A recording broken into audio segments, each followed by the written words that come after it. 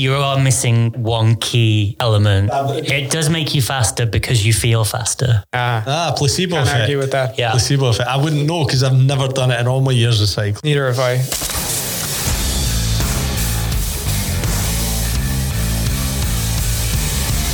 You're listening to Attack the Pod, a podcast with news, views, and how-tos inspired by Amsterdam's biggest, best, and most international triathlon and cycling club. With your hosts, Neil and Matt. So here we are, podcast number 3, Attack the Pod. Myself, Neil, and Matt. Hello. And we've got Tim with us. Hey.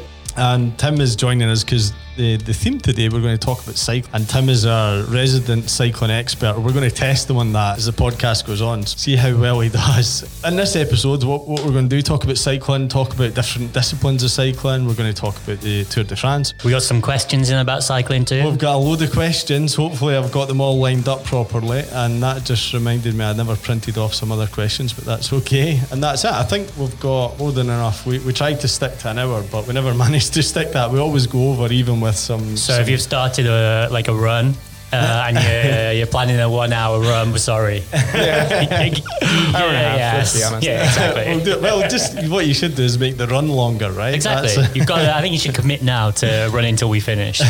Okay, so let's do this. Tim, tell us, other than being Tim, tell us something about yourself. Where are you from and how long have you been in Amsterdam? I roughly came to Amsterdam maybe 3 years ago, actually. Late August 2017 I got here. But that was already my second time living here. So been a couple of months here in the past, in the summer when I was in college. And yeah, when I graduated, I said, screw it, let's just go back for good. You loved it that much? Liked it a lot, yeah. It's always been a lot of fun here. I was always here in the summer, so winter and spring weather has been a bit of a learning experience. Is this your first winter? Or No. is this going to be? No. It's going to be my third winter now, but Right. yeah, never going to get used to it, to be honest. But then it can't be that different from where you're from. No, and that's the bad thing about it. Where are Should you have gone from? somewhere warmer. I came from Ireland. So I grew up there. Which city was? Cork, second city. A lot of people study there from around the world, so you do get to meet a lot of people there. Small town though, so you do get bored of it after a while too. I was the same. I'm from a small town called Falkirk. Oh yeah. Yeah, shit. That's why I'm here. I was going to say sorry to any Falkirkians, but we're not going to have any. Any that are listening are my friends because I've said, listen to the podcast. Listen, we get a mention. Okay, Tim. So how long have you been a member of Attack and when did you first find out about Attack? I think I joined Attack's winter 2018. Or maybe early spring 2019. I think probably like most people, I found it actually searching for road cycling routes on Google. Yeah, I found that Evergreen article showing a few of the routes around on the Attack site and was like, hadn't actually even entertained the notion of joining a club before that. But yeah, it looked great. Looked like a good time. Seems to be what drives most, a lot of people to the website is people searching for routes. So maybe we need to add some more routes to the that's some a volunteer. suggestions. Yeah. Okay, so and tell us a little bit about your history of cycling. Pretty much been on a bike as long as I can remember. When I was still like a kid growing up in Cork, I went from BMXing a bit to BMXing a lot. So that was like pretty much my life for the last 5 years probably of being in school. Didn't cycle that much for a couple of years then when I was studying, and then picked up road cycling when I moved to Dublin and haven't really got off it since. Just gradually getting more and more involved really. And so, yeah, still love it. So yeah, since I came here, it's been more and more just trying to train and trying to get ready to do more racing and doing stuff like cyclocross and a few triathlons on the side. What's your proudest moment on two wheels? Good question. I'd probably say that I really enjoyed the first time that I met Roderick actually was pretty much at the finish line, going past him in one of the this race in Luxembourg. I can't remember the name of it now, but it's like an amateur championships. So yeah, I was like, oh, there's another Attack jersey. And that race was super, super hard. It was a lot of people who were ex-pros or that kind of thing. So just to get through that race and come like somewhere in the mid-pack was actually a great experience. Nice. So we've got some quick fire questions. Yeah, I'm going to do some quick fire questions, right? So I'm going to say something and it might be a choice or it might just be a word. I want you to give me the first thing that comes to your mind, right? Yeah, go for it. You look worried here. Right, heart rate monitor. Necessary. Mountain bikers. Pretty cool. Oh, that's good. You can swear, it's okay.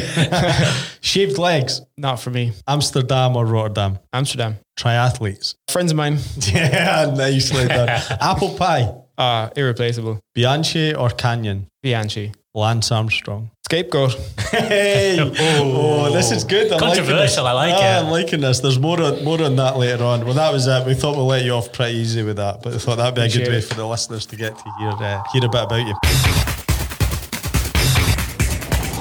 Coming on to some shout outs. I've had a lot of podcast feedback. It's been good. No one's given us some bad feedback yet. Not to our faces. No, not to our faces, but I'm sure that will happen at some point. Maybe after tonight's podcast.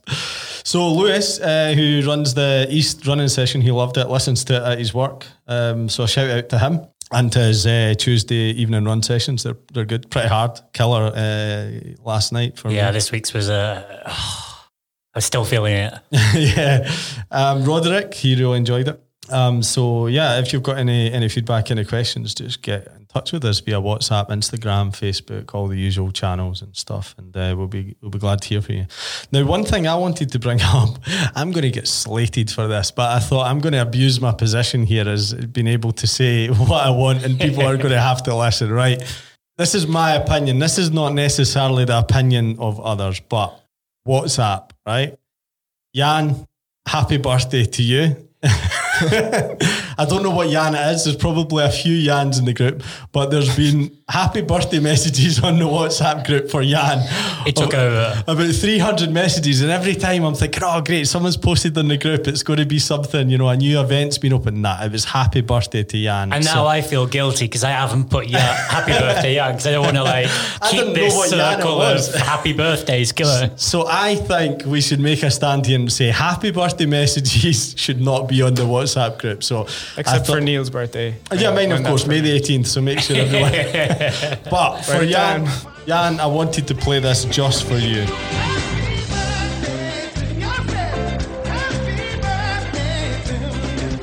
Anyway, all jokes aside, so that's the shout outs, and I think we should come on to some attack news. We have some kit news. So I spoke to Adrian. They've put an order in with the kit supplier Agu, AGU, however you pronounce it. And they're going Agu. Agu. What do you reckon? I don't know. Agu. Agu? Agu. The Spanish, right? I think so. Yeah, but big... Agu. we should ask Adrian. Yeah. Spanish, right? Spanish, yeah, yes. I thought so. They've put the order in, and it should be received around about September, and then they'll just update the stock in the shop, so you can just go into the shop, make your order, and away you go. Now, they've ordered a lot more than they usually would. There's not been many events. They've got a bit of money, and they thought we'll just stock up and make it easier for the members to get the gear, so that's good. Pickups probably on an individual basis at Adrian's work. I've done it. It's very easy. He might try and sell you a €3,000 Van Moof bike, but other than that, you can pick up your kit order. So it doesn't come free with the kit. It doesn't come free with the kit, unfortunately. But for 3,000, I would be hoping the kit came free with the bike. That's true. That'd be fair. And this is exactly the same kit as most people already have. I think so. It's good for new members. The same design, the same sizing, all those things. It's not just in case you're worrying that you're not going to have the latest. Yeah, there's been no changes to the design. No need to make changes, I don't think. So so it's pretty good. I've got a classic. I've got one of the very first design long collector's item bib tights. Yeah, they were too small for me. And I've kept them thinking, well, one day, Neil. So if I'm saying this at this point next year, you have to shoot me. I've clearly not got down to the right size. But yeah, I've still got some of the classics, the relics. But the kit order is all the stuff that you see most people wearing. It's the dark blue, and it was designed by Joanna. Best fit of any kit I have, actually, the Aero fit of the jersey is top class. Yeah, I really like it. Yeah. I like it in the sleeves. It makes I like the shorts really as well. The shorts are good quality. They fit nicely and feel good. But yeah, the jersey's a really nice fit. Yeah. So any questions, sizing, etc., you can reach out to Adrian on WhatsApp. To find him, probably just start with the Attack WhatsApp group that I mentioned earlier. If you can see in amongst all the happy birthday messages, you might see Adrian in there somewhere. You can drop him a private message and he'll be only too happy to help you. Okay, so I thought it'd be good to give the new members a shout out. So I was reaching out to the leadership team saying, have you got the new members' names? And they got them to me, thinking it would be 3 or 4, but there's actually 21. And that's just this month, right? That's just this month. I think July as well. Okay. But I mean, didn't expect that many. So I'm going to rush through all the names here because it wouldn't be fair to come up with one and not the other. So we've got, and if I slaughter your name, I'm really sorry, but we have Barbara, Uraj, Matt, Tony, Charlotte, Philip, David, Justin, Matthew, Philippe, Joshua, Silvio, Drenthe, Oriol, Nicky, Etienne, Jesper, Pablo, Titan, Oscar and Francesco. Welcome to Attack. What you just read, that's also the name of a Brazilian footballer. Francesco? No, the whole thing. So what do we think these people do? If I pick one at random, like Philip, do you think he's a runner? Philip's a runner, surely. Yeah, I'm going with a runner. I'd say he's a runner. Let's pick a cyclist. I would say Francesco. I would say Matthew on the basis of sharing a first name with one of the most successful current cyclists. That's true. Yeah, so okay. I don't think it's him. I mean, you never know. Yeah, it could be. Might be deciding to be a triathlete now. It's true. When are we going to see you on the bike? Well, we see you on the bike. When are we going to see you in the swimming pool? Yeah, I have to basically relearn the front crawl. Since I started trying to do it again, I've developed sinky legs. It's been years since I tried to do it, and now I quite quickly end up pretty much upright in the pool when I start trying to do the front crawl. So yeah I need to start from scratch with that. With that in mind, we've got the new sessions are starting. The indoor swim sessions are starting from Mercator Bad and Bad, and I think it's starting in October. Everything's been kind of arranged with the pool. Same, it's Tuesday night, 7:00. Again, it's going to be the same deal as last time, I think. So people sign up via the web shop, pay for the season. If not every space is taken, there'll be the opportunity to kind of go session by session. Yeah, they're really good. I mean, I started off years ago, and you get the whole pool to yourself for everyone from Attack. not an individual not pool. An individual pool for each person, but it's a really nice pool as well. So it's not, I mean, there are some pools here that I wouldn't thank you for to get, but it's a really nice pool. So I think it's usually 4 or 5 in each lane as well, so it's not too crowded. Everyone's doing a kind of a lead session. And it's coached. And I can't remember, I mean, I was doing it years ago, but the cost was nothing. You're talking about $5 or $6 a session, which you will not get anywhere else. So, Look out for that. I've put it off for about a year already, so probably should sign up for that. You should bite the bullet. I mean, that's it. Once you're in the club, you become a triathlete. Yes, like it or not. Moving on for that, Tri News. Where are we? Because this changes so quickly. Yeah, so we need to get this out quickly because last time we talked about Ironman World Champs and the 70.3 World Champs, and I think like 2 days later they cancelled the lot. Yeah. So bear in mind that this is true at the point that we are, putting this podcast together. So I think in terms of the local stuff, Wednesday 26th.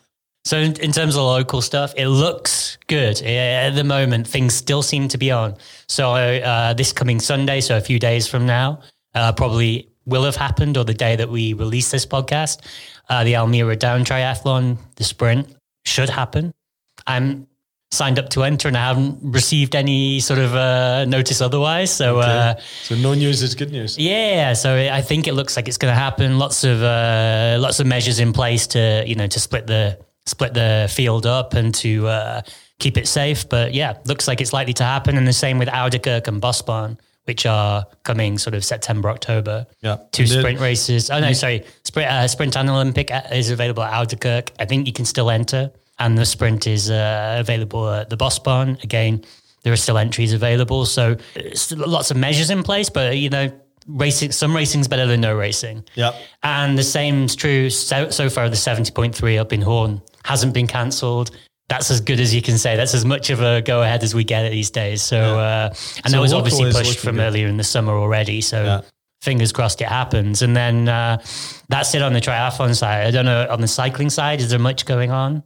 Starting to come to the end of the crit seasons now. Unfortunately, most of the kind of unique races or like once a year races, they get cancelled early in the year just because there are, as you can imagine, pretty high costs involved in setting it up for these organizations. But you do obviously have the cyclocross season picking up then in October. And same as the triathlons, I haven't heard that it's not happening, which I'm taking as green light. So yeah. And I think like cyclocross, I will get on to a bit more about cyclocross later, but it's generally smaller fields, a little bit more manageable than a kind of sporty for one of the bigger races, or yeah, especially compared to things like Ironman, which will attract people coming from abroad. Like it really is a local scene, and that should mean that it's able to go ahead. So there's not a whole lot of news. So I also thought it would be kind of good to touch base with the guys in the room to see what everyone's got planned. So Neil, what's so I've been having not in the last couple of weeks, but the last month or so, I've been a bit like, I need something. I need something to I think a lot of people are getting to that point. Yeah, I don't know what it was. And I was like, I need a plan. I need something. So I have finalized my plans. I'm going to do 2 halves next year, and also leading up to something called the Rat Race, which is in Scotland. It is a coast-to-coast event. So it's from the East Coast to the West Coast. What does that involve? So it's basically a lot of mountain biking, running, and there's a little bit of kayaking, but I think it's symbolic. Although I'm saying that now, but it's at the very end. You have to kayak for 1.5 kilometres, which sounds really easy, but I'm thinking I might not be saying that after a 12, 13 hour day. The distances, I can't remember now. It's basically, I think in total about 170 or 160 kilometres biking, which includes some mountain biking, so a lot of hills and things, off-road, and then about a marathon of running.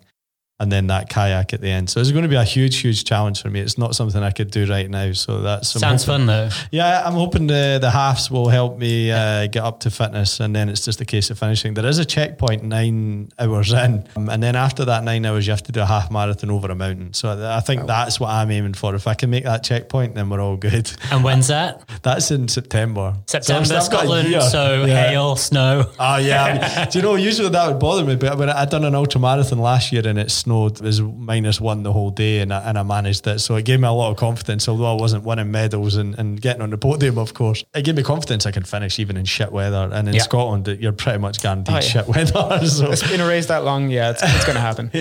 So that's what I'm leading up to. I mean, all going well. Big challenge for me, and even, doing the 2 halves in the same year as well, but I'm looking forward to it. What about you? Yeah, so, I've had a weird, few months. Tell us what your plans were, and tell us what your plans now are. Okay, so I was entering into Ironman Italy, which was supposed to be the beginning of September, got pushed because of, weirdly, indirectly due to Corona, but actually because of local elections, to the end of September. And then that's just been announced that it was cancelled. I kind of knew that was going to happen.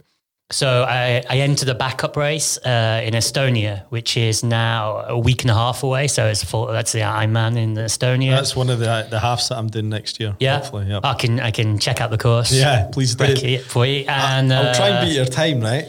Yeah. Numbers are good in Estonia, so it's definitely going to happen. The race organisers have been organising races, so it looks like it's on. But then the problem became how to get there. Numbers were too high here. I would have had to have quarantined for 2 weeks when I got there. Then flights stopped because the numbers were so high.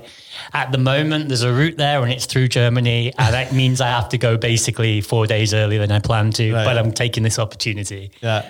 Trained all year, I want a race. Yeah, you're doing anything to get a race. I think if that's cancelled, you're going to plan your own half Ironman event, aren't you? That's basically, yeah. Well, you have a track record on that already. That's true. That's true. It's just like a training run for you. So hopefully a week and a half you'll. And then I'm thinking maybe dive into, see how I come up afterwards, but dive into the Bosbahn or Ouderkerk afterwards, just to have a little hit out, just to make something of, feel like we have had something of a season. Yeah.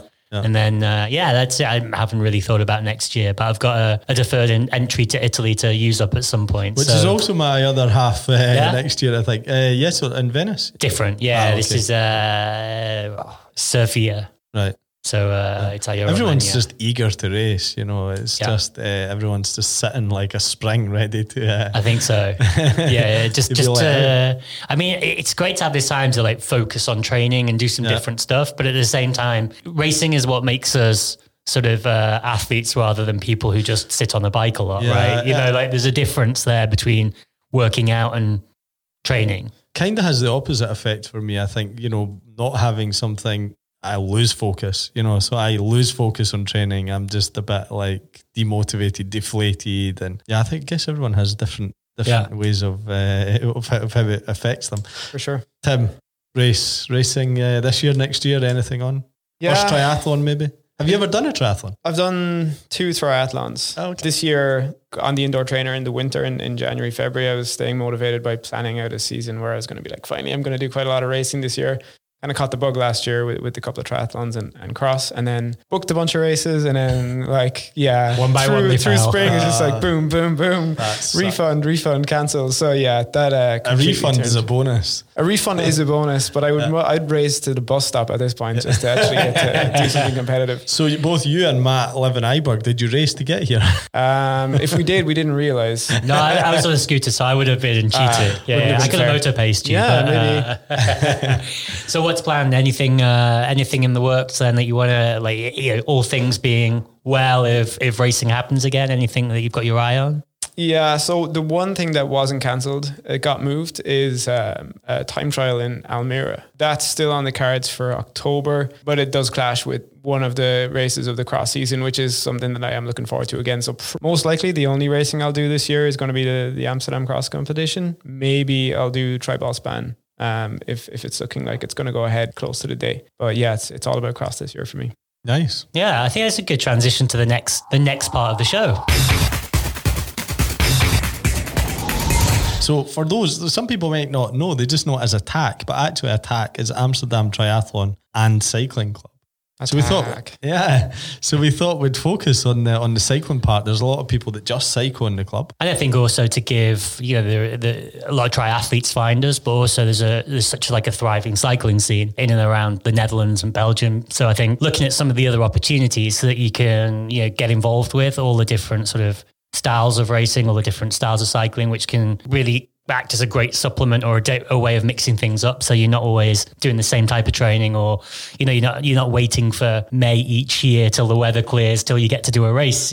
So what are there are different parts of cycling. Talk us through some of them, because some people might just know cycling as I cycle to my work and I go out my road bike at the weekend. So road cycling is the obvious one, right? I think everyone here is probably familiar with road biking. That's what most people are doing, whether you're training for triathlon, whether you're just a sort of weekend warrior. That's probably most people's entryway. That's your Tour de France. That's all the big names are all tend to come from road cycling. When you turn on Eurosport, that's probably what you're going to be watching. Yep. Yeah, it's the only one you'll probably come across if you're not a cyclist or triathlete. It's a big enough sport that it kind of breaks boundaries like that. Unless the Olympics is on. And you see the track. Yeah. And then, then there's track cycling as well. And have you done any track cycling, Tim? Haven't. I'd love to actually. There is at least one velodrome in Amsterdam. But it is indoor. Yeah. So it's... It went on fire a few years ago. I assume it's open now, but...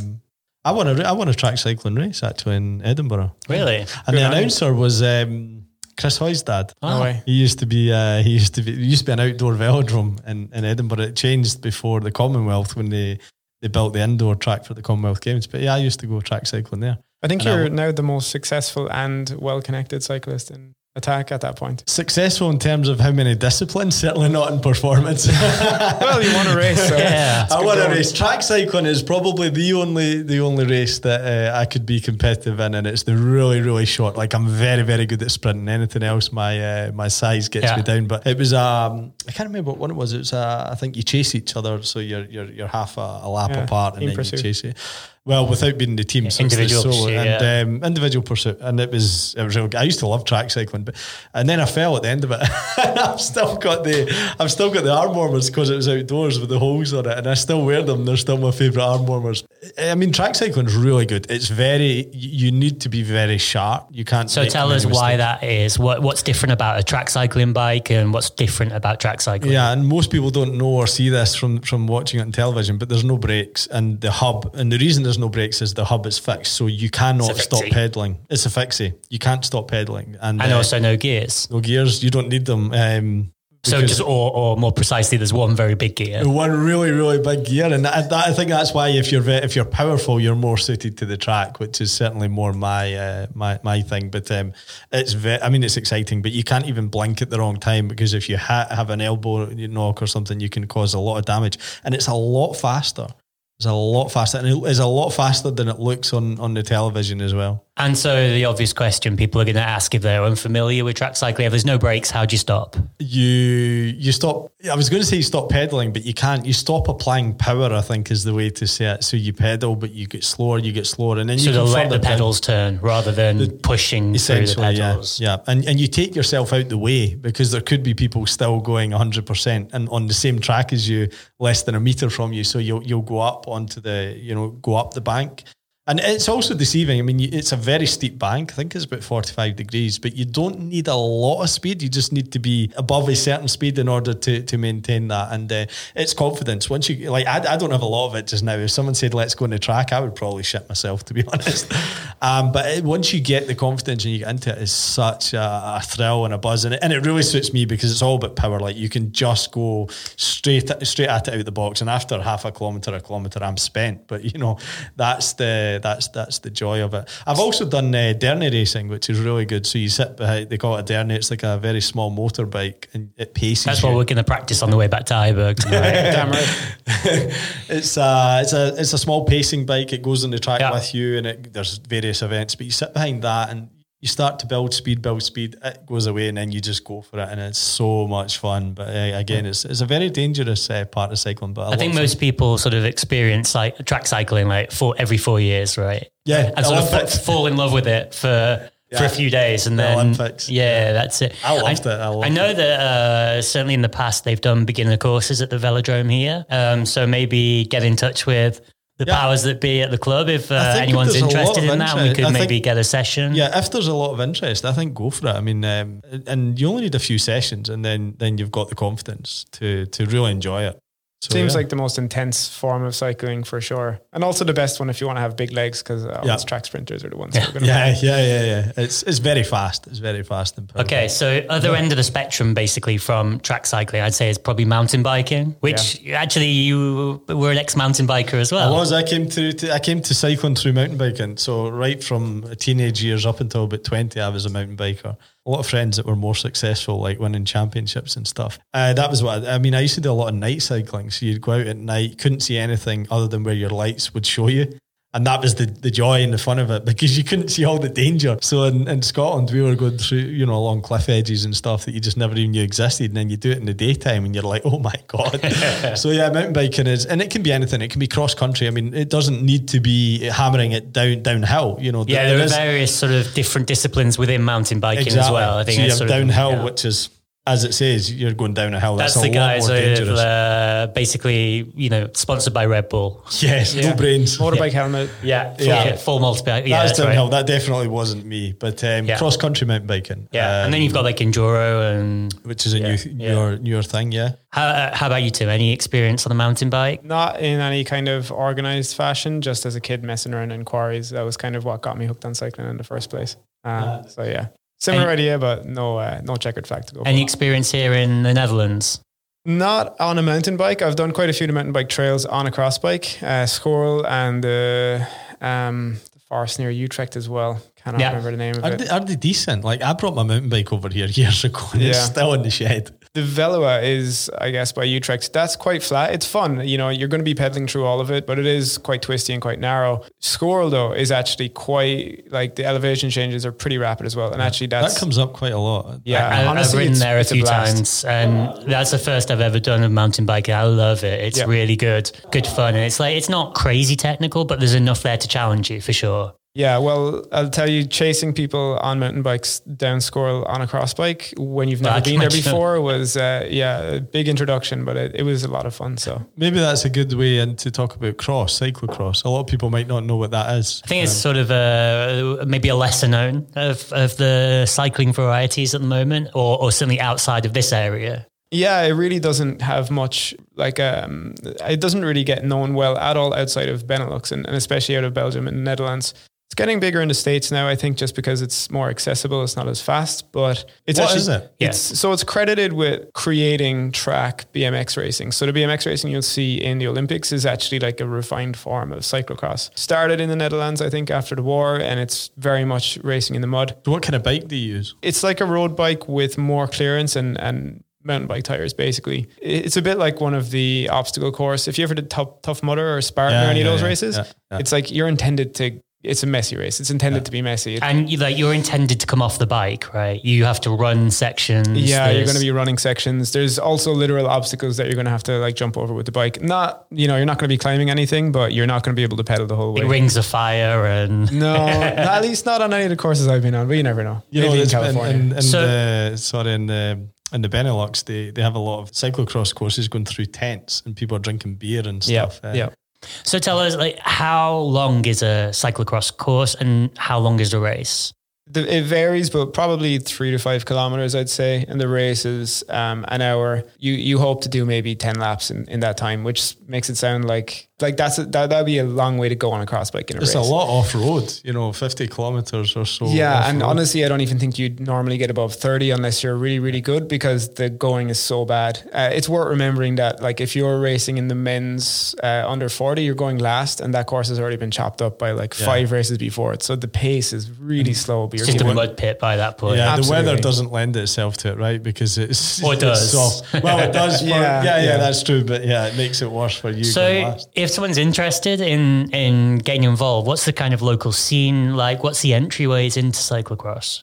Well, it's kind of handy at the moment to be getting into it because of the explosion of gravel. So actually bikes are a lot more accessible than they used to be. It's really easy to get a decent setup bike for it now, where you'll have, even for probably €1,500 disc brakes, one bike, good clearance, and you'll already be ready to race on that. It's not a fast paced race, so you're not really going to be in danger. Amsterdam Cross Competition is easy to find on Facebook. It's very easy to sign up for, and there's all sorts of skill levels there. So I was a complete beginner when I started last year. Pretty sure I came last in the first race. Not exactly sure, but it doesn't matter. Like, everybody's getting lapped anyway, except for the winners, to be honest. Yep. And it's, I would say anyone who's interested in checking it out, just go.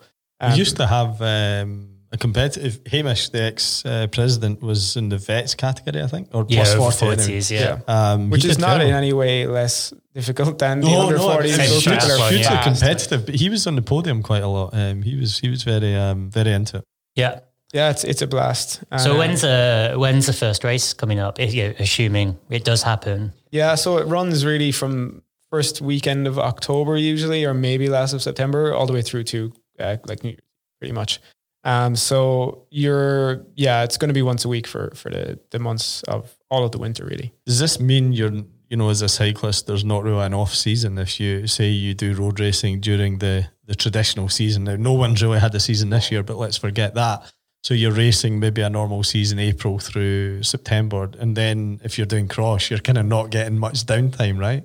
Absolutely. You might have a month of September really where not too much is going on, but that is always the question as well with people like Van der Poel and Wout van Aert, that like if they did drop the cyclocross, how well would they do if they did take that full break? Or would they? Yeah, exactly. How much does it serve? Because I think from a handling perspective, it teaches you a lot of skills, but also like the physiological demands of just balls to the wall for an hour is really quite different from a 6-hour stage race or one of the classics, for example, which will be, half of which at least, or maybe even 3/4 is really aerobic, really easy. But it shows that they've got the power, they've got the engine when they need it. So I wonder how much it does serve that. It feels more like track sprinting or cycling on an indoor trainer, because you can't stop pedaling on a cross bike either because you'll just stop. So that is a challenge also that you don't get in road racing, where you just can't take a break ever. Yeah. It's there's more risk of injury, I guess, for these Tour de France riders that are doing it in the off season. There's a lot more risk of injury in cyclocross at a high level, right? I'm not exactly sure. Maybe from things, not from impacts. I don't think you're really going to see people getting injured from falls in cyclocross beyond some cuts and bruises. I guess, because you'd be lucky to get above 30 kilometers an hour in most races, and you're going to fall into mud. Into mud, yeah, exactly. Or on the grass. Yeah. So it's rare that anybody will really get hurt in cyclocross. So I know COVID might change all these things, but I think there's usually quite a lot of spectators down at the races as well. So, if someone is interested to get involved or, wants to check it out for the first time, then maybe they should check out the races and get down to the first race, support some of the guys that'll be taking part. Maybe they can kind of see what they're letting themselves in for if they just want to get a sense of it before. Or don't. Yeah, just or don't. Turn up with your bike and go for it. No, I'm thinking about having a go a couple of... And I've been thinking about it for years. I've never sort of seen a cyclocross race there at the ground level kind of thing. Right. So I kind of like to take a look at it first, just to, you know, like climatize a little bit first? I think for you, knowing you would go there, see it, and you'd be the next skiing week with your €10 and your bike ready to do it. I don't think it's certainly not going to put you off. You're going to be like, I can do that. No, I can't handle a bike, but that's why I kind of figure, throw myself in at the deep end. Yeah, you will learn pretty quick. Yeah, I would say, like, if you look up the cross competition, you can see the calendar and you can see where they're going to be what week. Yeah. Some of them are in Amsterdam, you know, so you wouldn't even have to go far. They're all pretty much within kind of a stone's throw, right? Yeah. Either the local sort of, so that's one of the real benefits as well. You don't have to travel ridiculous sort of distances to take part in. It's like something Oudekerk, sort of places around. So yeah, and normally there'll be some opportunities to go, like, you know, check out the courses before the season starts. Okay. So, you know, reach out to you know, Nick or I or anyone else who did it last season. And if there are times coming up, then that's always a chance to check out what it's going to be like as well. Cool. I was going to move on to, just because it's kind of similar, but like the most niche type of Dutch riding I can think about, surprisingly Brian Gibson involved in, is beach riding. Oh yeah. Which is kind of almost somewhere between gravel, cross, weird bikes with fat tires. I just couldn't see myself ever trying that. It looks pretty hardcore. I mean, it takes a lot. I think it takes a lot of endurance. Yeah. Have you ever tried to cycle on sand? No, I wouldn't advise it. Yeah, I mean, you come across, when I was mountain biking, you'd come across a sandy part. It's horrible. It's like 2 steps forward, 1 step back kind of thing. You're just not really getting anywhere, but you know, it's horrible. It's just horrible. Any interest in the beach riding? I mean, it would, it's going on in the winter as well. I think if it was the summer, I would be more inclined to try it. Obviously, they need to have the wet sand for it. Being on a beach in the winter doesn't really fill me with motivation. But beach running as well, I find really horrible. You know, as I say, the closest I've got is there's a trail race up in Schorrel each year. So I've done the last couple of 35k in the dunes and quite a lot of elevation. I think about 1,500, maybe 2,000 meters of elevation in the run. 35. I've done the shorter ones. Yeah, there's that horrible section which is maybe 5k along the beach, and it feels like you're going nowhere. And then you see bikes like racing past, going nowhere as well. And that's the point where you kind of look at yourself and go like, what are we doing? I think that's why we do it as athletes. You know, you're looking for that challenge of something that's difficult, and you know, it's. I don't think we ever do it because it's easy, but it's an endurance sport, you know, and the majority of that endurance is in your head. You know, hour 3 or hour 4, and being like, I'm far from the finish line here. I got to find a way to keep going. And then the next sort of step on from that, I think, and you touched on it there, and really exploding in sort of interest and popularity at the moment is gravel. Yep. So I totally understand why people outside of countries like the Netherlands would take so quickly to it, because we're blessed with being able to road cycle really, really safely here. If you live in some other countries, it's either the roads are just super straight and the surfaces are bad, or it just doesn't really feel safe for people. People in cars hate you. People in cars hate you. Yeah. You're not exactly a big fan of them either. You know, it doesn't have the kind of positive surroundings that we have. So gravel, on the other hand, you get to just be free to explore a bit more and not worry about traffic. What is gravel? I have never heard of it until now. Really? Yep. It's I could probably make a good guess at what it is, but clues in the name. I'm eager to hear. Yeah, I think the term gravel is definitely a marketing derived. Let's call it. It's a loose term. Yeah, it's cycling on something that's not a road. Yeah, tell us about what's a gravel bike look like. Looks a lot like a cross bike, but it's more like if you compare an endurance road bike to a really focused race bike. The cross bike would be a focused race bike. It's quite agile. It's not necessarily comfortable for long periods, whereas a gravel bike would be more relaxed and more intended to, you know, travel for a long time. You can also generally fit panniers and stuff on it a lot easier. Sort of like the adventure biking kind of crossover there, isn't there? Between gravel and adventure, sort of more holidays or kind of weekend trips, a bit of camping. That world has become much more popular, and there's a bit of crossover between the two, even though there is the racing and the gravel as well. Yeah, it's for when you don't want to choose between going on the road or going off road. You know, it's for when you want to have both. So, but you know, it makes a lot of sense. It's something that the limited experience I've had of it has been enjoyable, and I can see why people give more time to it. So I recently got a new road bike, and instead what did you go for? It's the same brand as I had. It's called Radon, which is a German brand, which is very good value for money, made in the same factory as Canyons. Hold basically. That thought. We might have a question on that. Okay, yeah. So I had quite a cheap or either basic road bike, and I sort of decided I wanted a decent one. So I kind of moved up, got the SRAM axis and all that, and full carbon gear. So I was going to keep my old road bike as a winter bike. And I thought, what's the point? So I sold it and bought a secondhand cross bike. And I've been using it up to now just for gravel riding. Out in towards the Velua and stuff, and all around Hilversum, and it is mind-blowingly cool. Yeah, like just getting out there. And to be honest, you probably for the areas that I've been going and the routes I've been going, you probably don't even need a full gravel bike to do that. I think you could probably do it on a road bike with probably 28s or something on there. It just changes your experience with the landscape, and you get to see different places. I think I just love it for a long ride now. The only shame is that you probably have to ride about 45 minutes to an hour to get to any gravel. Yeah. Really. But the beauty of these bikes is that they're not much slower than a road bike on the tarmac. Whereas riding a mountain bike, you'd be at maybe 15, 20K an hour with big knobbly tires. You can kind of spin these out to 25, 30 easily enough to get somewhere and then ride. So yeah, I really recommend either putting some wider tires on your bike and going out and enjoying it, or trying a cross bike or even a mountain bike on some of the trails. Drive out to them or get a train out to them and do that. But there's some very cool routes around, so really recommend that. It wouldn't be a cycling podcast or a theme of cycling without talking about the Tour de France. Yep. There's no Froome or Geraint Thomas this year. They've been dropped by Team Ineos. They're not taking them to the Tour de France. Yeah, the whole season's blown open. Everything getting moved and some stuff getting cancelled. I think the most exciting thing about this season to watch is that there's so many races clashing date-wise. You can't just put your biggest names on every race now. So the whole squad is going to get used. And unfortunately, because of some injuries and stuff, even more of that squad is now going to see time. So you'll probably see some names appear this year that become a fixture for future years. Who do you think is going to win? An air of chaos always seems to follow Sky and now Ineos wherever they go. And I think it's a whole lot of sandbagging. I think you might see the defending champion's current back problems magically cured when he appears in Nice. Yeah. Don't you think that maybe the fact they're taking Carapaz is backup, because what he wanted to defend is Giro, right? Yeah, but they do have a history of super domestiques. True. For example, Geraint Thomas was Froome's domestique up until he won the Tour de France. Bernal did it for G the year earlier, essentially, right? Absolutely. Yeah.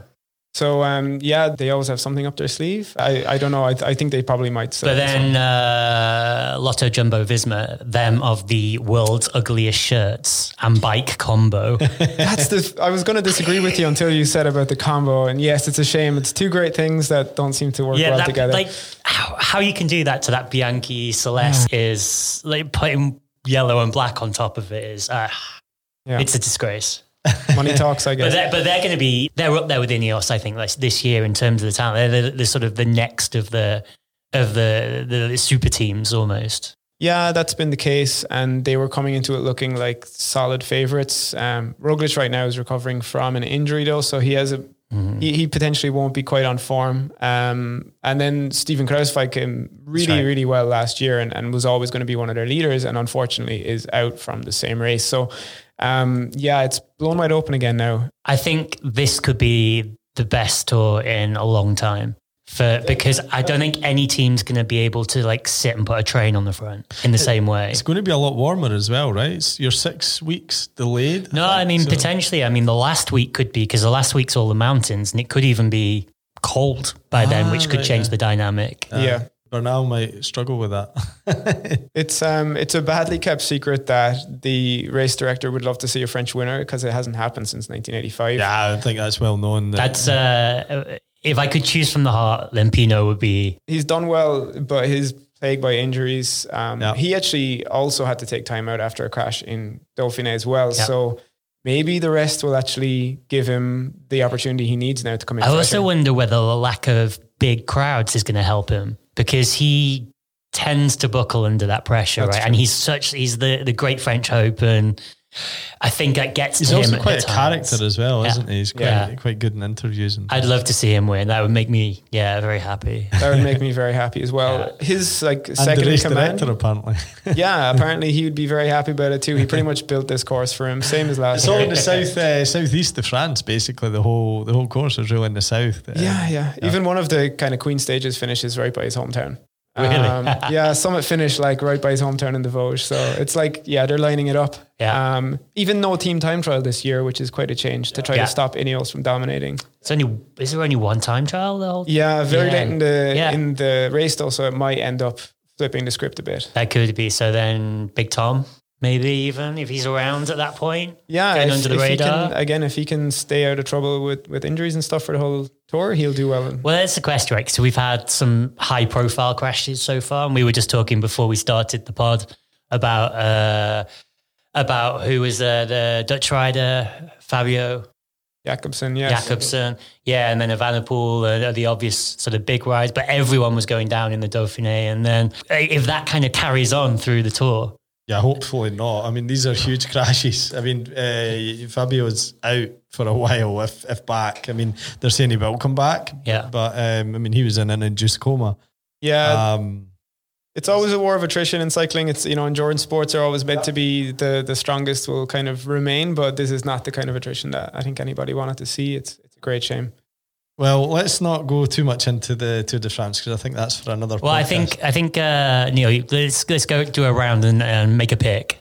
I'm going to go for Team Ineos again, Bernal. I'm going for him. I think, having that that momentum behind him, there's not going to be any confusion about who the team leader is as there was in previous years. I'm going to go with that. Yeah, Tim? I'd love to say Pinot, but I think actually that Danny Martinez of VF Pro Cycling is going to win it. I'm going to go left field and go for, how do you say it? Pogacar. Tadej, yeah. Yeah, coming out of nowhere after, I don't know, a bunch of riders crash. Maybe the back injury is real and a few people go down and he'll be there or thereabouts anyway. I think he'll be probably a top 5. For sure. Anyway, so I think, it'd be interesting to see how he goes. But again, heart says Pinot. So it's on record now, so we'll see. 20 euros on it. Sounds good. Right, we're going to come to some listener questions. We've got quite a lot to get through. Hi, Doug. During the summer, we all love it. It's all sunny and beautiful. Temperatures are amazing. Tarmac is dry. Bike paths are also super in good shape. But for people that are newer to cycling, how is it going to be during the winter? What can you expect? Is it possible to ride in windy and wet conditions? And if so, what difference in equipment do you need to have? Do you need to change tires? Do you need to change your cycling kit, your cycling gear? Can you guide us through a little bit of keeping on riding during the winter? Or as an alternative, how would it be the change of doing indoor cycling and riding at home? Thank you. That was Adrian. So he's probably used to riding in Spain, right? So how do you cope with the weather then? How do you continue to cycle outside? Now, I've noticed, when in Scotland, you were always cycling in the rain, the wind, it didn't matter. But when I came here, I very quickly got into the Dutch way of road cycling, and that is that you tend not to go out in the winter at all. So there's one thing that you can do is just... It's like extremities that make you really feel cold. So if you have good gloves and good shoe covers, then you'll probably be fine most of the time. I think there's often a bit. I think from the questions that I see sometimes with attack members is there's a confidence thing. They're not used to riding on slippy or surface, wet surfaces. There was even a question on the WhatsApp group a few months ago about what to do. There's a question of that as well. Like, how do you get ready for that when you're used to riding on dry, sticky roads? Having hands that aren't numb is definitely going to help a lot with even braking. Yeah. Not even being funny, but in the winter, if you get caught in the rain, you could find yourself with like pretty numb hands. I second this. So my first ride in the Netherlands when I moved here, I guess it was like November, December. And you came from Dubai? I came from Dubai and I rode with Hamish and we went out and I thought I could layer up based on what I had. I swear it took me about 25 minutes of crying on the front door until a neighbour let me into my house because I couldn't open the door with the keys. And then I just stood in a shower for about 3 hours. Yep. And then I literally kind of went out the next day and bought, not crazy expensive, but just good, warm, windproof. Windproof is the key. Proper, decent cycling jacket and full thermal, long, whatever they're called. Tights. Yeah, tights. Shows how often I've worn them since. But I've got some classic attack ones. Yeah. And then like a decent pair of covers. Decent couple of pairs of gloves as well. I'll double up in winter and put some like wool gloves underneath some kind of more neoprene type things. Obviously something for the head. And then for me at that point, it becomes more about safety. So then wet isn't so bad. You're going to be fine. Don't push it, break more than you need to. And it's don't not a hit race corners most of the super time, fast, but the rest of the time you're going to be fine. Yeah. It's if it gets icy or something, then that's where I rule. That's when I'm out. Yeah. I mean, when it's icy, there's not much you can do. You're just a passenger at that point. So you don't want to put yourself in that situation. Yeah. On the clothing, in my experience, and it's, you don't have to go crazy with this, but certainly for gloves and shoe covers, I would always go for me, it was Gore-Tex is always the best fabric I've found that keeps you driest the longest. I think like if you're planning on riding in winter and you want to commit to that, just go. It's like it's an expensive thing to swallow at one go.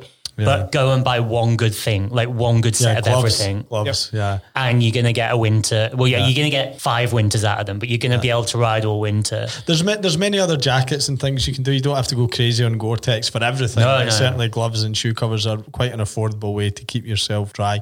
I've never found a waterproof tight that I'm comfortable wearing cycling.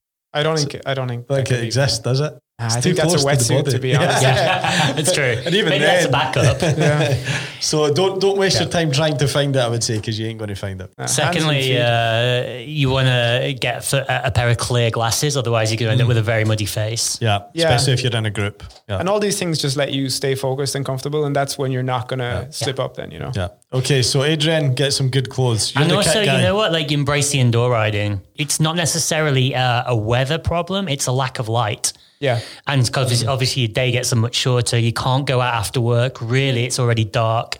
So you're kind of limited to like weekend riding anyway. Yeah. You know, that's something I was going to mention actually, is we're a bit lucky this year that we're all able to choose our hours a bit more. If you can like use your lunch break to go for a training ride, then I think that might be the way around that. Yeah, or go like 9, 10, go for, if you're able to move your calls and do a kind of a couple of hours in the morning instead, and then sort of work a couple of hours later. Then I think that's going to be a good way of using that time for sure. Okay, second question. This came in, I think, via WhatsApp from Erwin. How do I finally get fast enough not to be dropped on so-called intermediate rides? Well, the obvious answer to that is to try to hang off the back until you don't get dropped anymore. I don't think that's the answer that's going to cut it for him. Yeah, that's definitely a part of it though, is just keep trying. Go. You have to push beyond what you're capable of to grow, but beyond that, I think even Zwift has training plans in it. Trainer Road has fantastic training plans in it. And indoor trainers are not that hard to come by anymore. They do actually help in COVID they were very difficult to come by. They That's were like true. rocking horse shit. You just could not see them anywhere. I'd also say if you do an intermediate ride, don't pull. Don't ride anywhere except in the middle of the group. Yeah, I think. Don't ever be at the front. Don't take any wind. Even if you're feeling great at the beginning, don't do that. But don't ride at the back, because you're always getting concertinaed further and further out. Yeah. So always stay in the middle of the group. You're going to find it a lot easier. I know a lot of people ride in the group and feel kind of pressured to take a turn, or they feel great for the first 2 hours of a 3-hour ride. And, you feel good till you don't, really. Yeah. And then that's where you're getting dropped because you're just bonking. Yeah. Then also make sure you're not bonking. Like, make sure you're keeping energy coming, you're fueling or you've liquid going in. But the other thing I say, it's probably 30k an hour, an intermediate ride. Go out and cut it up into pieces. So if a ride's 3 hours, go out and ride 4 times half an hour at 30k an hour. Break it down into small things, and the next time that you come to put that together, you're going to find it a lot easier. I think, Tim, you alluded to this. So you can turn up to the intermediate ride every week, and you might do well. Some weeks you might get spotty, but I think try to get something else in, maybe during the week, a turbo session or something, just a little something, or one of your half-hour sessions or something, just to sort of complement it, and then help build a little bit so that when you come to the next intermediate ride, hopefully next game week, you've got that little bit more endurance or stamina to go with it. And I think it's very important not to do a stint on the front, and don't feel obligated. I think you do feel obligated when 2 people peel off and you have to come through. Just peel off. Just go with them. Tell the group at the beginning. Just say, hey guys, I've been spat out the last few weeks. I'm going to stay in the middle of the group today. If you see me, move around me. Just tell people. Everyone's been there. So. And I think one thing, it's probably not applicable here, but it was really applicable for me when I was actually racing, of all things, and that is, if you're coming up to a hill, try and get yourself to the front of the group, because chances are you're going to get spat out, and if you're at the front of the group and you drop back, you get to the top of the hill, you're at the back. That's a lot better than starting at the back and then you're back, you're off the group, you're further off the group, and then you're gone. So I don't think it's applicable here, but maybe not. But it's kind of like not being on the back though, because some beginners will think that that's where they belong, is at the back of the group. But every time there's a corner, every time there's a braking, that gap gets bigger and bigger. Exactly. And you have to find more. You have to dig deeper. You're always doing these little mini accelerations to get back into the group. And that gets bigger the bigger the group, and the gap gets bigger the further back you get. So make sure you're like right in the middle. That's where you need to be. And don't be afraid of being pretty close to the wheel in front of you, because you want to be drafting as much as possible at that point. You want to be getting as much of a pull as you can. Cover the brakes as well. A lot of people are a bit worried about being so close. Just cover the brakes, keep your hands over the hoods, so you can brake, and then you can get that little bit closer. And that's a confidence thing, right? So riding groups more. Yeah. Really. Well, and stay consistent. Like if you're going, like putting a high effort in to stay on the group and then trying to rest and then putting in another high effort, it's really hard. And if you start doing intervals, you learn pretty quickly, okay, I just have to stay consistent. Yeah. It'll feel easy at first, and it'll feel harder as the interval goes on. It shouldn't feel really hard straight away. So just be smooth and also eat. I think that's a good, like if you want to get faster at anything, do more intervals, basically, whether that's indoor on a trainer or outside now. You can still apply an interval, like find a straight piece of road that you're not going to get stopped on, and then apply the same principles on that, essentially, or on a normal ride where you're going, just be like 5 minutes on, 5 minutes off, whatever it is. But to get faster, you have to ride faster. Okay, Erwin, there you go. And nutrition as well. Make sure you have your nutrition. So we have another question from Jesper. Hey guys, wonderful podcast from you guys. I really enjoyed listening to the last two. So I'd really love to learn more about how you can best transition from swimming to cycling. What's your experience in that regard, and how could you make the most out of your swimming exercise whilst also starting off well in cycling? I think that's one element that I'd really be interested in. And secondly, when it comes to biking, just a more general question, how do you really get better at it? Is it really a matter of putting in the hours, or is it about different kind of training methods with intervals or what have you? That would be interesting as well, secondly. And then thirdly, it'd be interesting to learn a little bit more about what to look for when you're basically looking for your second bike. I started off 4 years ago with a beginner's bike, €1,000. What to look for in a slightly more advanced model.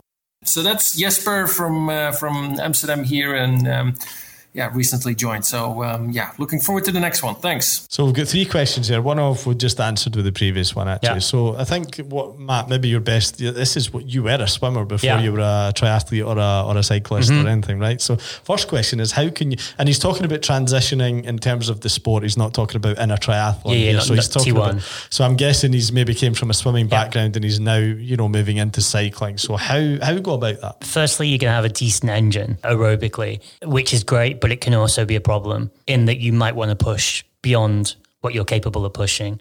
So what I found early days is that I was essentially maxing my muscles out, because aerobically I was way stronger than my body would allow me to be. And swimming, even though your heart rates are pretty low compared to biking and running, it's such an aerobic builder. You're going to, like, if you've got any background in swimming, you're going to be aerobically very, very, very strong compared to like someone who's off the sofa.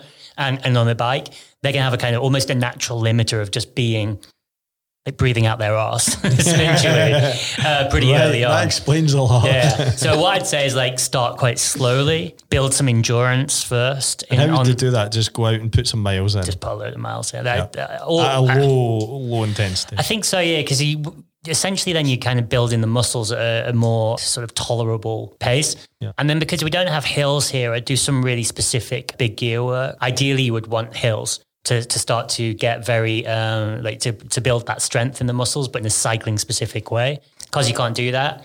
Again, intervals, like what we were talking about before, but instead of just applying a normal interval, whack the bike into a really big gear and you should be your cadence, whereas in like normally 90 is the guidance.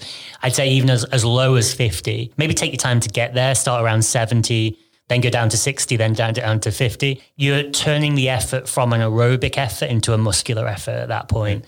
And that's what you're looking for. Yep. And then don't be afraid of the gym as well. Like doing some leg work is going to help. Strength. Yeah. But ultimately, ride your bike more. Yeah. It's not worth worrying about cadence per se, but if you are coming from a very aerobic sport, it's probably worth seeing how a cadence you can spin, because that's going to be where you're making the most of your physiology. Yeah. I think doing a lot of the drills as well, just to bring that in. So even, the first 10, 20 minutes of a ride, maybe you want to split it up and do, whether it's like indoor or outdoor, you can do some single foot stuff. You can also do some really fast spinning, like 30 seconds, sort of 120, 130 even. But then for those long sessions, for me at least, and for other swimmers I've met, you're very rarely maxing out your heart rate. So I still like a sort of Ironman distance. I'm struggling to get over 130 beats a minute for my heart rate, but it's a muscular effort. So it's my body that's giving up at that point.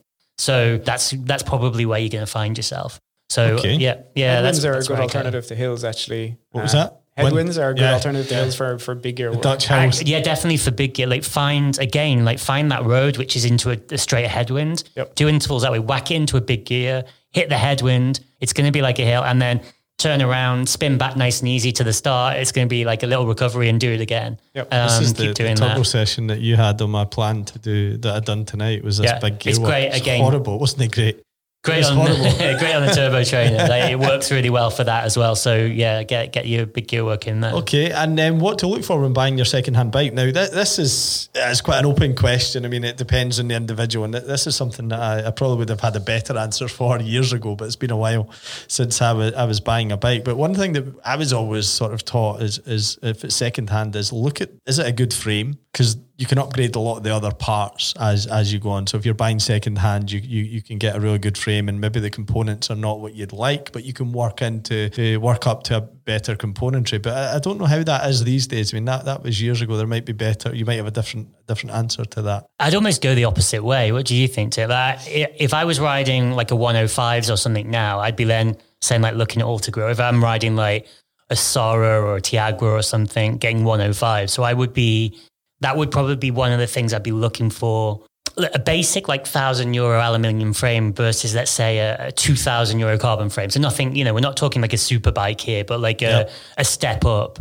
You're not going to notice massively the difference. It doesn't change your riding sort of overnight. Whereas I think actually better braking and shifting is quite a noticeable change. And it's something off your shoulders if it's reliable, right? Yeah. If you don't have to do any maintenance on that. So I guess that's... What'd you say, Tim? I think anytime you're going to buy a bike, the first place to start is fit. Like narrow down to the list of what's going to fit well and make your selection from there. Even if something looks really good on paper and has really good reviews, if you can't get it in a size that's good for you, then don't get emotionally attached to the bike. Before you bought it. After you bought it, then please go ahead. And don't choose on colour. Yeah, no, but I mean, you could start to see, well, a couple of centimetres here, but that makes a huge difference. And you're going to notice it in the longer rides for sure. And at some point you'll borrow a bike that's the right size and you'll kick yourself for not having put that effort in at the start. Once that's happened, then I'd say, at a certain point, group sets really do make a difference. Ultegra upwards is all pretty good. Yeah. As for aluminium versus carbon frames, it's mostly a snobbery thing. But carbon frames are more comfortable over long distance. It's a lot more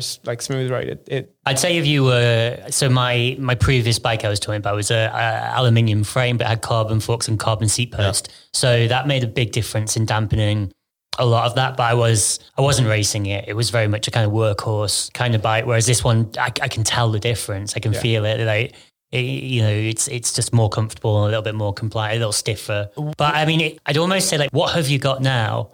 How can you move it? So if it's aluminium frame, do you want a carbon frame? Like if you've got 105, go up to Ultegra.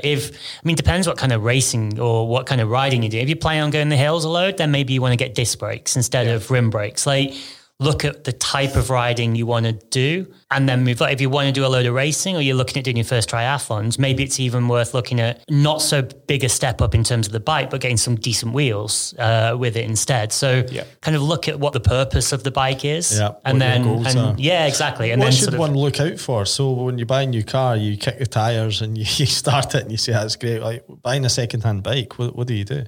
Well, I would always say most bikes, even new, will not come with wheels that do the rest of the bike justice. Wheels have a bigger impact than anything else on how it actually is. So leave some space in the budget unless it clearly already has a good set of wheels. But what are you looking for in a second-hand bike that might be a problem? So I remember looking at a pair of wheels 10 years ago, but they were worn down big time, and you might not know to look at that. So are you looking at the rims? I mean, what should someone be looking at to see, is this worth it, whatever they're being asked to pay? I would say it's hard to disguise problems too much in terms of overuse. Like visually, you should be able to tell if something's been overused. It's just going to have a lot of wear. And being well maintained as well. I think you can tell as well, like someone that's looked after their bike. Does it have a lot of scratches in the paint? Does it have like scuffs on where the handlebars have hit the ground, that kind of thing? That tells you a lot. And then apart from that, probably always just worth seeing if it makes any strange noises. You know.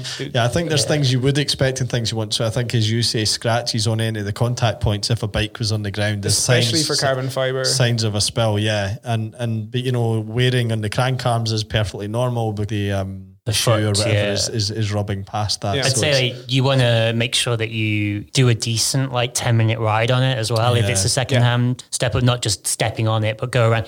And like you said, like the same as a frame, but I think problems with shifting and braking, they're kind of hard to half-arse. Like it works or it doesn't. So if you ride a little bit on it and you really hammer on the brakes a few times and you make sure you move through every gear on the cassette and on the front as well, those tend to either be functional or not almost. And if you're getting those noises and stuff, then that might be raising a question at that point. I think put it in a big gear and pedal and listen for cranks and bottom bracket kind of clicks and noises that might happen. I think there's also chain slipping. Be aware of the things which aren't important. So like worn tires, like it's a cheap thing to replace. Grip tape also, the grip bar tape, pedals, like they might be things where you think, well, they're a bit worn out and you might sort of impact your view of the bike. But actually they're really pretty cheap fixes. A saddle, like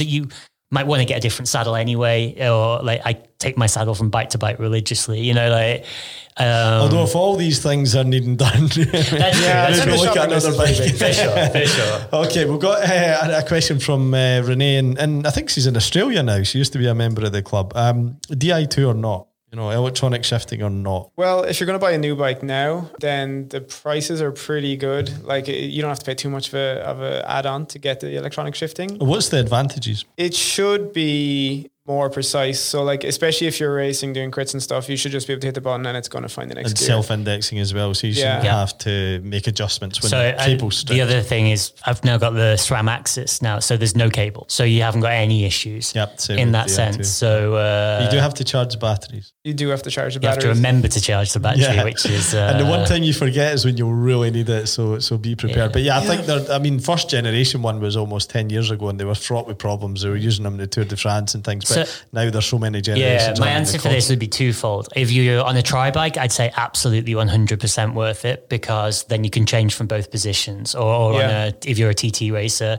you've got the opportunity to change from both your from your base bar and from out front, which just makes such a difference. So I think it's definitely worth it. And like you said, the price has come down now and they've also shifted down in the range, right? So I think it's really important. I think if you're just starting out cycling, it's absolutely not necessary. As you move up and you're maybe getting into a bit more serious, I'd focus on a good bike and a good group set first before worrying about the shifting. Absolutely. I agree. It shouldn't be a beginner thing, There's better ways to spend your money if budget is a problem. I'm still using cables, but my next bike for sure will be electronic. But that's been years and years, and I've known about it, and it's been within my reach for 5-10 years. But I really wanted it to iron out all the original problems, and they seem to be. It's getting to that pretty point good now. So and more affordable, which is good. Okay, we have a question. So this is from one of the founding fathers, who a lot of people might not know, and he was responsible for starting what was the Wednesday night ride. What is it now? Is it the Tuesday night ride or the Thursday? It's now the Thursday night ride, actually. It's now the Thursday night ride. All the nights. It was Tuesday at one point, and he started that. It was meant to be a training sort of chain gang. You come along, you all help each other, and within the first one, it became what I called the Hunger Games. Every man out for themselves and just out to prove each other. But Nick told me it's changed a lot, and people are, it is more of a training ride, and people wait for each other and stuff. So anyway, this is from Ian. Who was one of the founding members of the club. Hey Neil, this is Ian. I have a question for you. You made an interesting point last week about liking Lance Armstrong. Now, the reason I think it's interesting is because there's a lot of people out there who thinks he's an arse. So, can Lance Armstrong be forgiven in the world of cycling? Very controversial. Now, I'm going to go straight out there, but I've already put my cards on the table with this Tim one. as well, really, earlier on. I'm a fan. I see... Yeah, he's done wrong. He's done a crime. He's been banned from cycling for life. That's fine. I'm okay with that. And I think everyone can look at it a different way, but I think they were all doing it. That's it. But I'm a fan of Lance Armstrong. Not the fan of the way that he treated people going through with what he did. But at the end of the day, I think a phenomenal cyclist. Can't take that away from him as much as people will. And he is a 7 times Tour de France winner. That's my opinion on the table. Boom.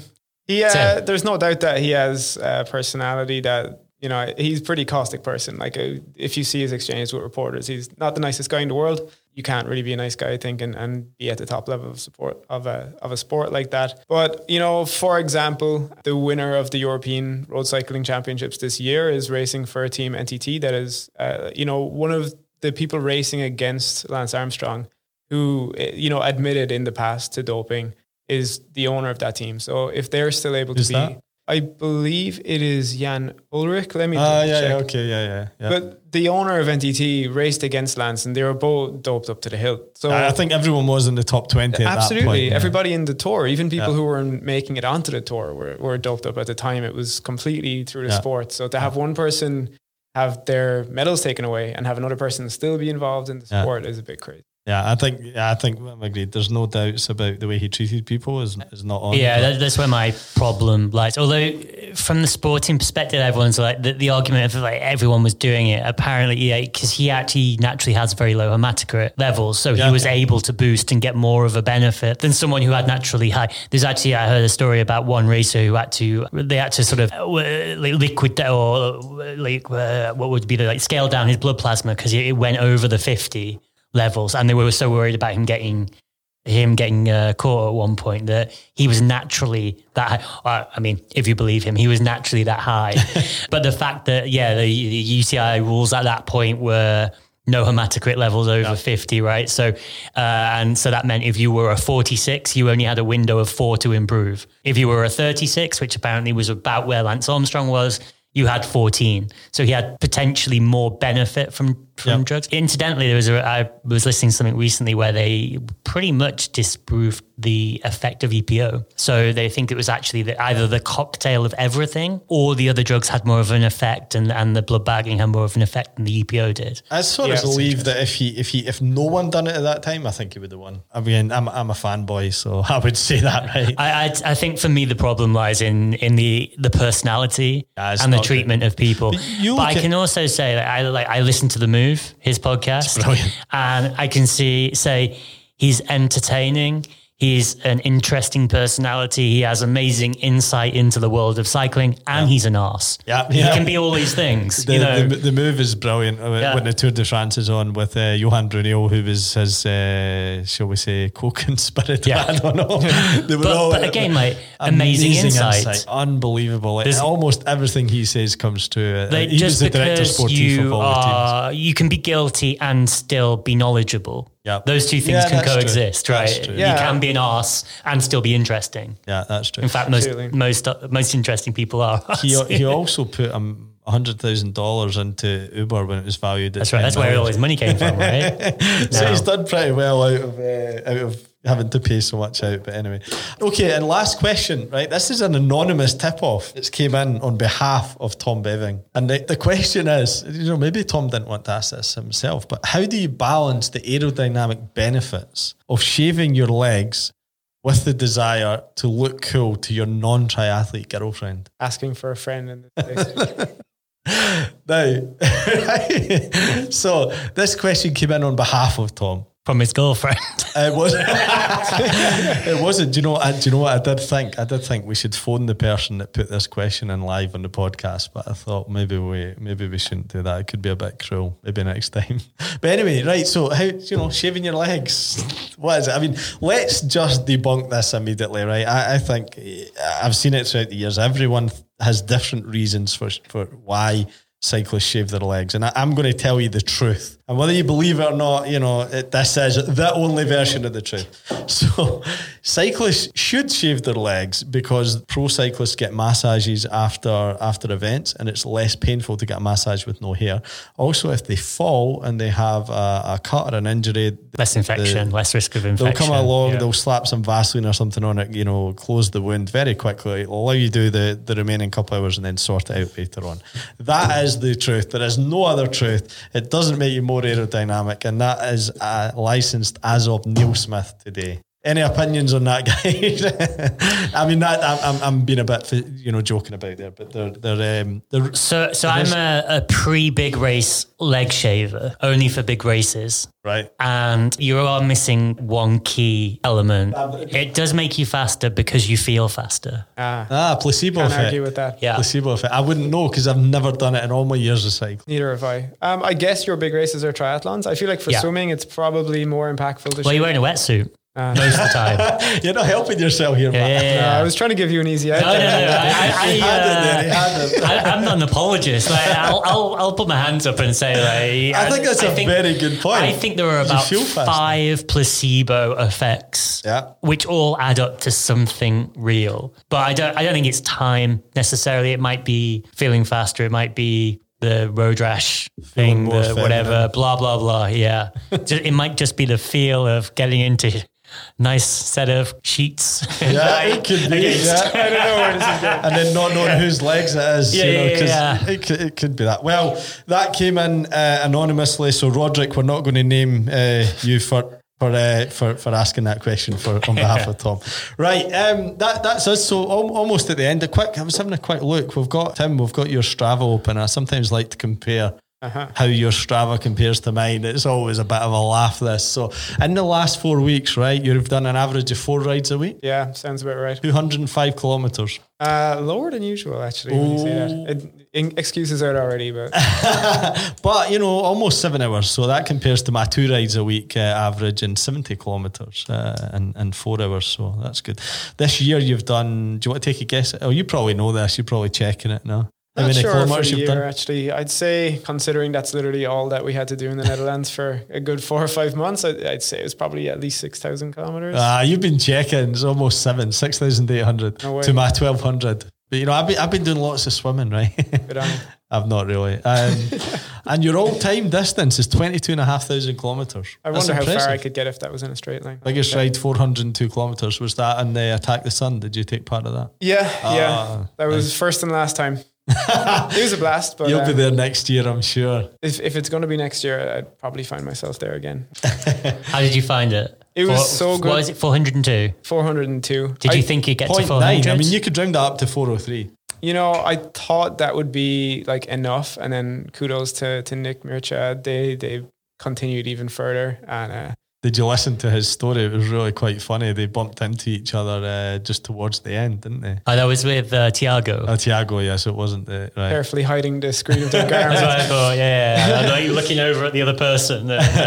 You would be doing that, right? Well, congrats anyway. I think that's some great stats. I mean, 22,500 all time. So that's almost at the end. So we always end with what we're reading, what we're listening to, what we're doing, what inspiration we're drawing. So I'll go, and I'm reading a book called The Algebra of Happiness by Professor Galloway. He's a good business pundit, but he wrote a book because he's basically a miserable git and he wanted to be happier, and it's called The Algebra of Happiness, and it's quite good. So worth a read.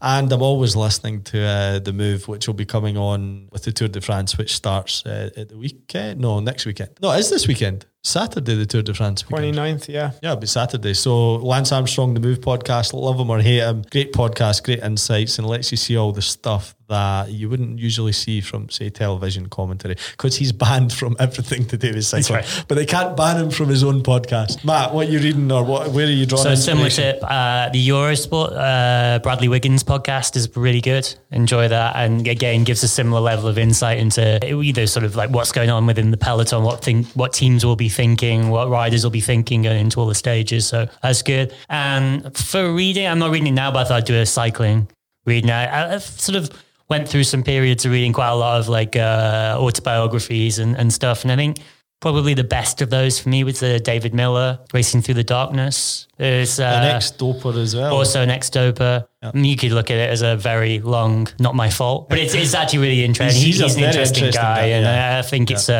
it's an interesting read for probably different reasons from a lot of the other kind of not my fault books. He also has very interesting views on people that dope as well. So it's a very that's where a lot of it is, because he's very vocal and anti-doping advocate. Can you be an advocate for anti-something? I guess so. I guess you can, Yeah, so that'd be the recommendation. Reading any cool podcasts that everyone needs to know about? Other than Attack the Pod, Matt Fitzgerald of Racing Weight fame has a book called How Bad Do You Want It, which is absolutely fantastic. I'm about halfway through that now, and it's like a collection of stories of athletes who kind of went through some kind of adversity. That's a fantastic read. Does he feature Lance? No, it doesn't. I imagine. Leave Lance alone. Come on. I can't. You know, he went through it. Yeah. You know what? I met Lance. There's a picture of me and him floating around somewhere. It might be on my Facebook or something. But yeah, I'm a fan. I didn't hear him talk about that meeting on his podcast. Because you haven't spoken yet. Not yet. That's my goal for the move. I'm going to try and get featured on it, just so that you can say, remember that time. Nice. Okay. Other than that, actually, a very he's a loudmouth and he's not really that well. He doesn't have that many insights, but he is very entertaining for the upcoming races. Is Lanterne Rouge on YouTube? Aussie pundit. He's not in any way involved with pro cycling, but he does have very interesting opinions. So. The Lanterne Rouge is a term very commonly used in the Tour de France peloton, isn't it? Yeah, it's a funny bit of history, I guess, where the last position would get mentioned in the papers. So there was a pretty intense battle to be last, but not after the broom wagon. Yeah, so the broom wagon is what comes in sweep. It's called that because it sweeps up. If you're not within the time limit, you get taken off the race, basically. And so it's called the broom wagon because it's driving at the time, the cut-off time. So if it gets past you, you're out the race. Okay, on that, we're done. Thank you. Until next time. Cheers. Subscribe, rate, and review Attack the Pod wherever you listen to podcasts. Find show notes and links on attack-club.nl and leave comments, questions, and suggestions on Instagram at attack.club. Happy training and racing.